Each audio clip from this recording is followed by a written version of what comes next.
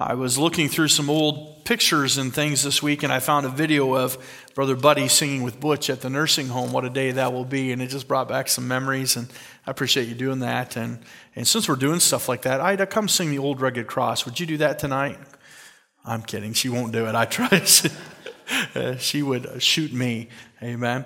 Mark chapter 5. Turn to Mark chapter 5 tonight. I had a few people communicate with me this morning about the message and said, hey, I threw Grandma out of the house, just like the Bible said. I don't think that was the point of the message. You missed something there. Mark chapter 5. Mark chapter 5. But when somebody says something like that, it's always a blessing to know that they're listening. Amen? So I did a message, I guess it was last spring, and I just preached it again at a Man Up conference in Ottawa. And I don't know if you'll remember it or not, but it was about the silver chargers, the silver bowls, and the gold spoons that they would use to take into the tabernacle. And it was about the vessels, how important the vessels were to God. You couldn't reuse them. You couldn't borrow somebody else's. You had to make your own. They had great value. They had to be clean. And we talked about that. And on Monday morning, I was putting the stuff away. I was putting the plates and the bowls and the spoon. It was a plastic gold spoon, a serving spoon that we had in the kitchen here, and it was just plastic. And Timmy saw me in the hallway, and I'm carrying this stuff, and he looked at me and he says, that's not real gold, you know. And I thought, but he's listening. He was listening to the sermon. That blessed my heart. You know, sometimes we think the kids aren't hearing or listening, but he was listening. And even if it was just to pick apart my sermon, he was listening, amen? And so I appreciated that. That's just a blessing if anybody would come listen to me. Mark chapter 5. Mark chapter 5, especially today. There's so few here to listen, but I thank you so much for coming. And Pastor Strachan used to say this, thank God for the ones that are here. Amen? And we'll thank God for the ones that are here tonight. And we understand folks are cautious right now. Our numbers aren't very good in Norfolk County, but we're cautious. But thank you for being here. And let's take our Bibles, Mark chapter 5, turn to verse 21. Mark chapter 5, verse 21. I'm not going to keep you very long. 4 quick points tonight, but just something that, this is one of my favorite passages of Scripture. I think I have preached more from this passage than almost any other passage of the Bible, and I think I remember saying that the last time I preached from this passage. I preached not long ago called An Inconvenient Plague, and it was about the woman with the issue of the blood. Jesus was on his way to Jairus' house to help his daughter, and he was interrupted by this woman with the plague of blood, and I called it an inconvenient plague, and I remember saying that. I think I preached from this passage more than any other, but the Lord just keeps bringing me back here, and so I want to look once again at this lady, but I've titled the message tonight, Daughter. Daughter. There's a lot that can be taken from that word. And I want to show you that tonight from the Word of God. I think it's important that we understand tonight the compassion of our Savior, Jesus Christ. When he looked at this lady that was overtaken by the issue of blood, he could have called her a lot of things. He could have called her by her name, but he chose not to. He could have said, woman. You say, well, that doesn't sound respectful. That's what he called his mother sometimes. Woman, what do I have to do with thee? It wasn't a term of disrespect. It was just how they talked in those days. He could have called her a lot of things, but instead he said, daughter. So let's look at the Word of God tonight. Mark chapter 5, verse 21. And the Bible says, and when Jesus was passed over again by ship unto the other side, much people gathered unto him, and he was nigh unto the sea. And behold, there cometh one of the rulers of the synagogue, Jairus by name, and when he saw him, he fell at his feet, and besought him greatly, saying, my little daughter lieth at the point of death. I pray thee, come and lay thy hands on her, that she may be healed, and she shall live. And Jesus went with him, and much people followed him and thronged him.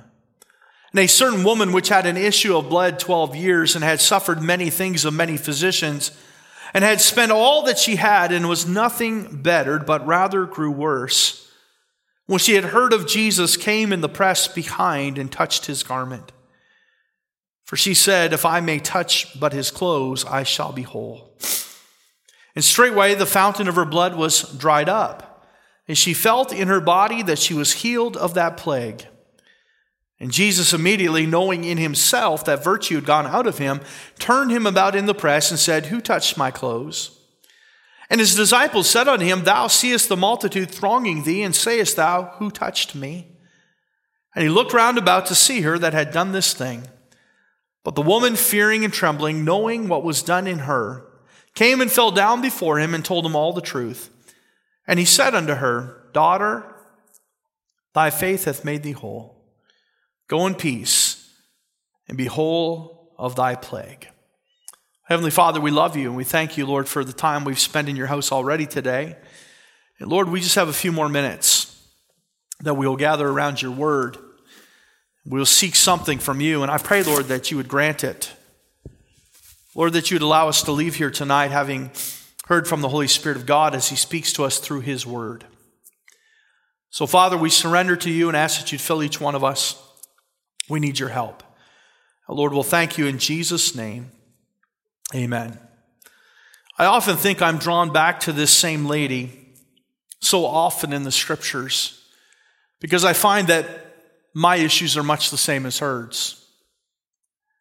We also, I don't mean to be crude or rude in any way, but we all have an issue of blood. Our sin has made his blood necessary. And if we can just get to Jesus, that problem would be solved. For Jesus Christ shed his blood for our sins. And I see that every time I read this passage. I don't know if I've ever brought that out before, but when I see this lady with an issue of blood, and she'd gone to a lot of different places looking for the solution, but it wasn't until she met Jesus that she was made whole. But tonight I want to focus just a little bit on that very last verse, daughter. And we will work our way to it very quickly, and we won't spend much time tonight. But aren't you thankful for the compassion of Jesus Christ? Throughout the Word of God, we see time and time again prostitutes thrown at his feet. And he says, Where are thine accusers? Go thy way and sin no more. But before that, he looked at her and he said, Who is it he that condemneth thee? And she says, No man, Lord. And he says, Neither do I condemn thee. She was forgiven. We see people come to him that are sick of the palsy, and instead of saying, Take up thy bed and walk, he says, Thy sins be forgiven thee. Boy, that made the Pharisees mad. He said, It's just as easy for me to say that as it is, Take up thy bed and walk. And the man took up his bed and walked. But Jesus was a God of compassion, reaching out to people everywhere he went and just loving on people. And we notice in the passage tonight that this lady was no different. I want you to notice some things that we notice, first of all, about her condition so that we understand the passage. First of all, we see that she was diseased. She was diseased. The Bible says she was taken of a plague. If you look at verse 25, the Bible says in Mark chapter 5, my page flipped. This air conditioning up here sometimes changes my page.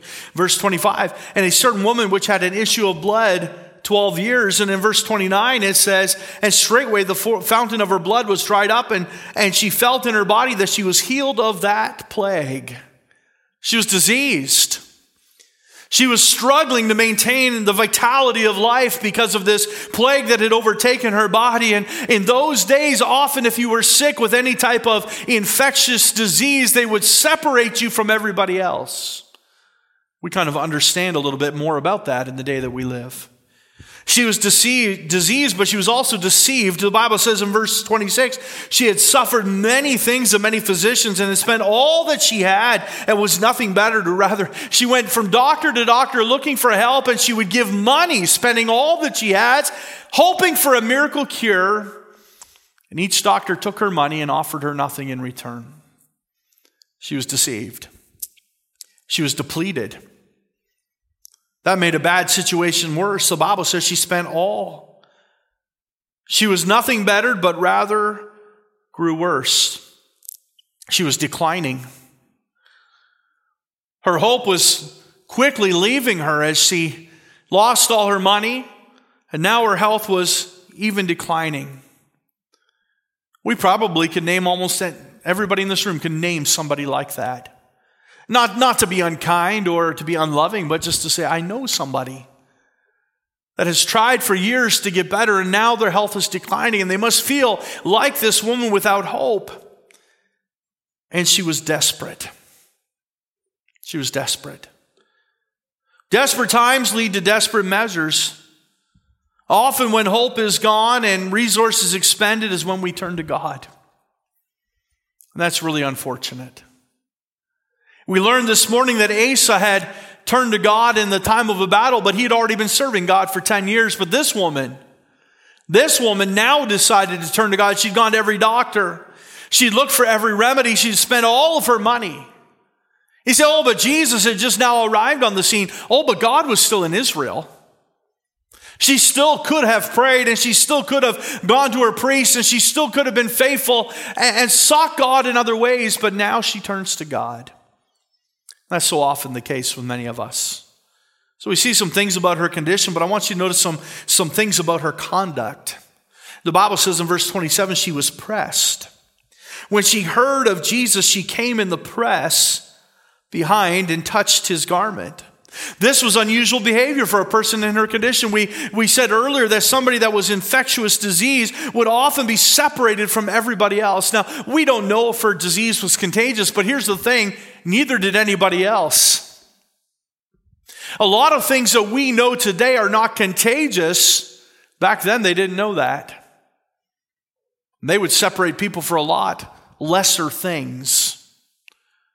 And yet she pushed through a crowd, likely unwelcome, perhaps some people getting away from her when they saw who it was and the grayness of her skin as the blood had left her face. And she pushed through that crowd and she was pressed to get to Jesus. We're talking about her conduct. This speaks of her desperation as she pushed through a place where she wasn't previously welcomed. She was persistent. The Bible says in verse 28, for she said, if I may touch but his clothes, I shall be whole. I wonder how often we press through to get to Jesus. When I think about this passage, I think about our access to Christ today, and that's prayer. How we can boldly come to the throne of grace. I think a lot of times we bow our heads and we pray quickly and we just think, okay, that's good enough. But if you really prayed, way back in 2002, we had a church theme. It was called Push Through in 2002. Push stands for this: pray until something happens. Just keep praying. Be persistent. And I challenge the church family, grab a hold of something this year that you're going to beg and plead God for. Maybe it's the salvation of a loved one. Maybe it's somebody that you haven't seen in a while that's out of step with the Lord. And maybe you can encourage them to get back with God. And there's just something we all can pray about and set a goal and pray until something happens. Don't quit. Be persistent. This woman shows us that persistence as she pushed through the crowd. Knowing in her heart, I got one goal, and one goal only, if I can just touch his clothes, I shall be whole. She was progressive. She was progressive. She had an idea that perhaps nobody else had. She had to put her faith in, up until then, until doctors and medicine, but now it was time to put her faith in the Lord Jesus Christ. This was a huge step of faith for a Jewish woman who had been told by her synagogue leaders and Pharisees and Sadducees that this Jesus was just a hoax. But she had to take a step of faith. You said, did she really have faith? She wouldn't have been healed without faith. But she believed. She was progressive in her faith. So some things we learn about her conduct, but let me say this, some things we learn about her character. Verse 27 teaches us she was honorable. When she heard of Jesus, she came in the press. Look what it says, behind. She had such a respect for the Lord Jesus Christ, she didn't come before him. She came behind him. In the Mideastern culture, that was a sign of respect. Not to meet his eyes, but instead to come with hat in hand and pleading humbly before a God. She was honorable as she came towards him. She was humble. Verse 33 says, but the woman, fearing and trembling, knowing what was done in her, came and fell down before him and told him all the truth. Once Jesus addressed her, she was able to stand before him, and she humbled herself, the Bible says, and fell down before him. Again, I'm taken back to that throne room of prayer as I think how we approach our God humbly and with great honor. How we must come before him. She was humble. That power that God had put through her body caused her to fall down before him. And she was honest. The Bible says she told him all the truth. She didn't hold anything back from God. What a picture of prayer. What a picture of how we come to God with a humble heart, honoring him. Some people say, well, I don't like those King James prayers. And I understand that we don't talk like that normally. But I think we ought to talk with respect when we address God. Perhaps you were here, and I shared this before. I asked a young Bible college graduate who was visiting one time, would you open in prayer? And he went, hey, God. I about came out of the pulpit and choked him. My skin crawled. That is our holy, righteous, spotless God. Hey, God. Hey, when we come to the throne room of grace, we need to remember who it is we're talking to. Some people get up. Don't you mock young people when somebody gets up and says thou or thee. They're not trying to impress you with their words. They're trying to have respect for a holy God the way they learned it as a child. They're not trying to show anybody up. They're trying to show respect to their God. And that's how they've always learned it. Now, we don't need to use those words, but we do need to have respect for God. The respect for God is gone in our society, and I'm thankful to see this woman who really didn't even know Jesus yet, but believed him to be God and believed that if she could touch the hem of his garment, he would heal her. She had honor, humility, and honesty with God. Boy, what would happen if we just got honest with God? Can I tell you this? He already knows anyway. He sees to the depths of your heart, and he knows everything that's going on. So we see some things about her character. But here's what I want you to really notice this morning or this evening. Some things about her Christ. Some things about her Christ. Charles Spurgeon said this, know Christ in your sermon? Then go home and never preach again until you have something worth preaching. That's good advice. Let me say it again. Know Christ in your sermon, then go home and never preach again until you have something worth preaching. Understand this story is not about this woman, it's about God. It's about how she met Christ that day and how Christ interacted in her life. And I bring you to verse 34, our text for this evening. It says, and he said unto her, daughter, thy faith hath made thee whole. Go in peace and be whole of thy plague. Number one, he was caring. He was caring. Aren't you glad that Jesus cares? We sing that song, Does Jesus Care? When I've said goodbye to the dearest on earth to me. When my sad heart aches till it nearly breaks, is it aught to him does he see? Oh, yes, he cares. I know he cares. His heart is touched with my grief. When the days are weary, the long nights dreary, I know my Savior cares. I wonder, I need to look up that song, but I believe that songwriter probably wrote that after a season of deep grief and sorrow. And as low as he got, he found that Jesus was there and he cared for his soul. He was caring. He called her daughter. There's 3 different meanings in the Bible of that word daughter, how it's used. Daughter, it might be used in the sense of daughter of a place, denoting all its inhabitants. In other words, the daughters of Israel. The daughters of Jericho, whatever it might be, but it's referring to a people group. It's also referring to a physical descendant. I have 2 daughters, and it just means literally what you think it means. But here's the third one, and here's how it's used in verse 34. It means a daughter of God, acceptable to God, rejoicing in God's peculiar care and protection. It's like a chick that has come under the wings of its mother, protected. When Jesus was saying to her daughter, he was extending his wings. And he was bringing her in. And he was caring for her. He was embracing her with his love. He cared for this woman. But not only was he caring, he was comforting. He said to her, "Daughter, thy faith hath made thee whole. Go in peace."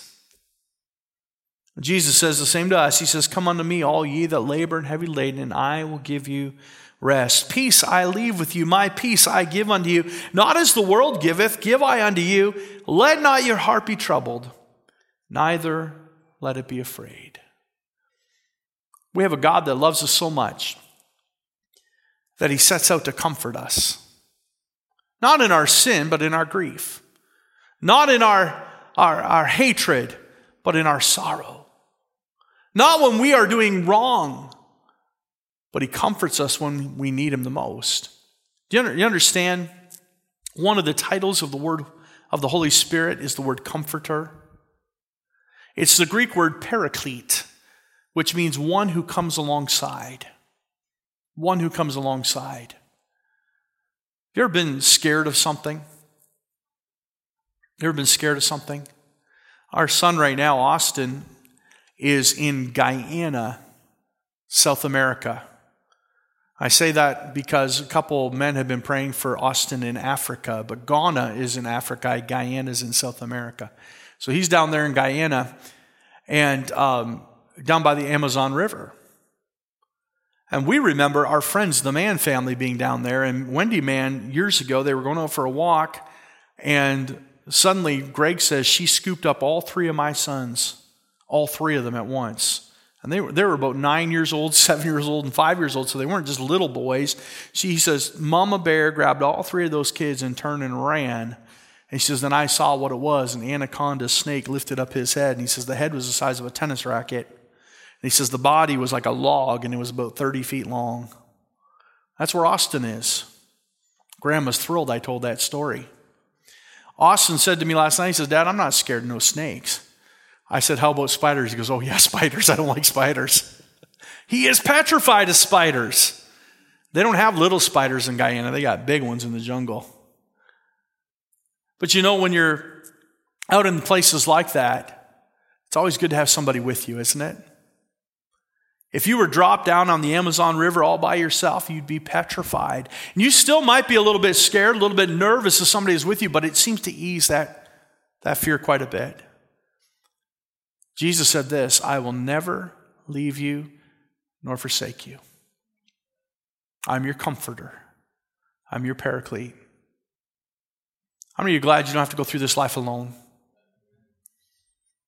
Brother Tony, during choir practice, got a little broken up during prayer, and he just said, I happened to notice a man, Lord, today that has to come by himself without his wife, and his wife is quite ill. And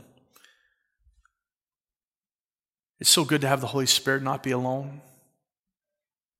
I think about that man. I was thinking about him since you mentioned it, Tony. He goes home every night by himself and eats by himself. And you know, some of you know what that's like. Some of you have a husband or a wife in a nursing home or whatever.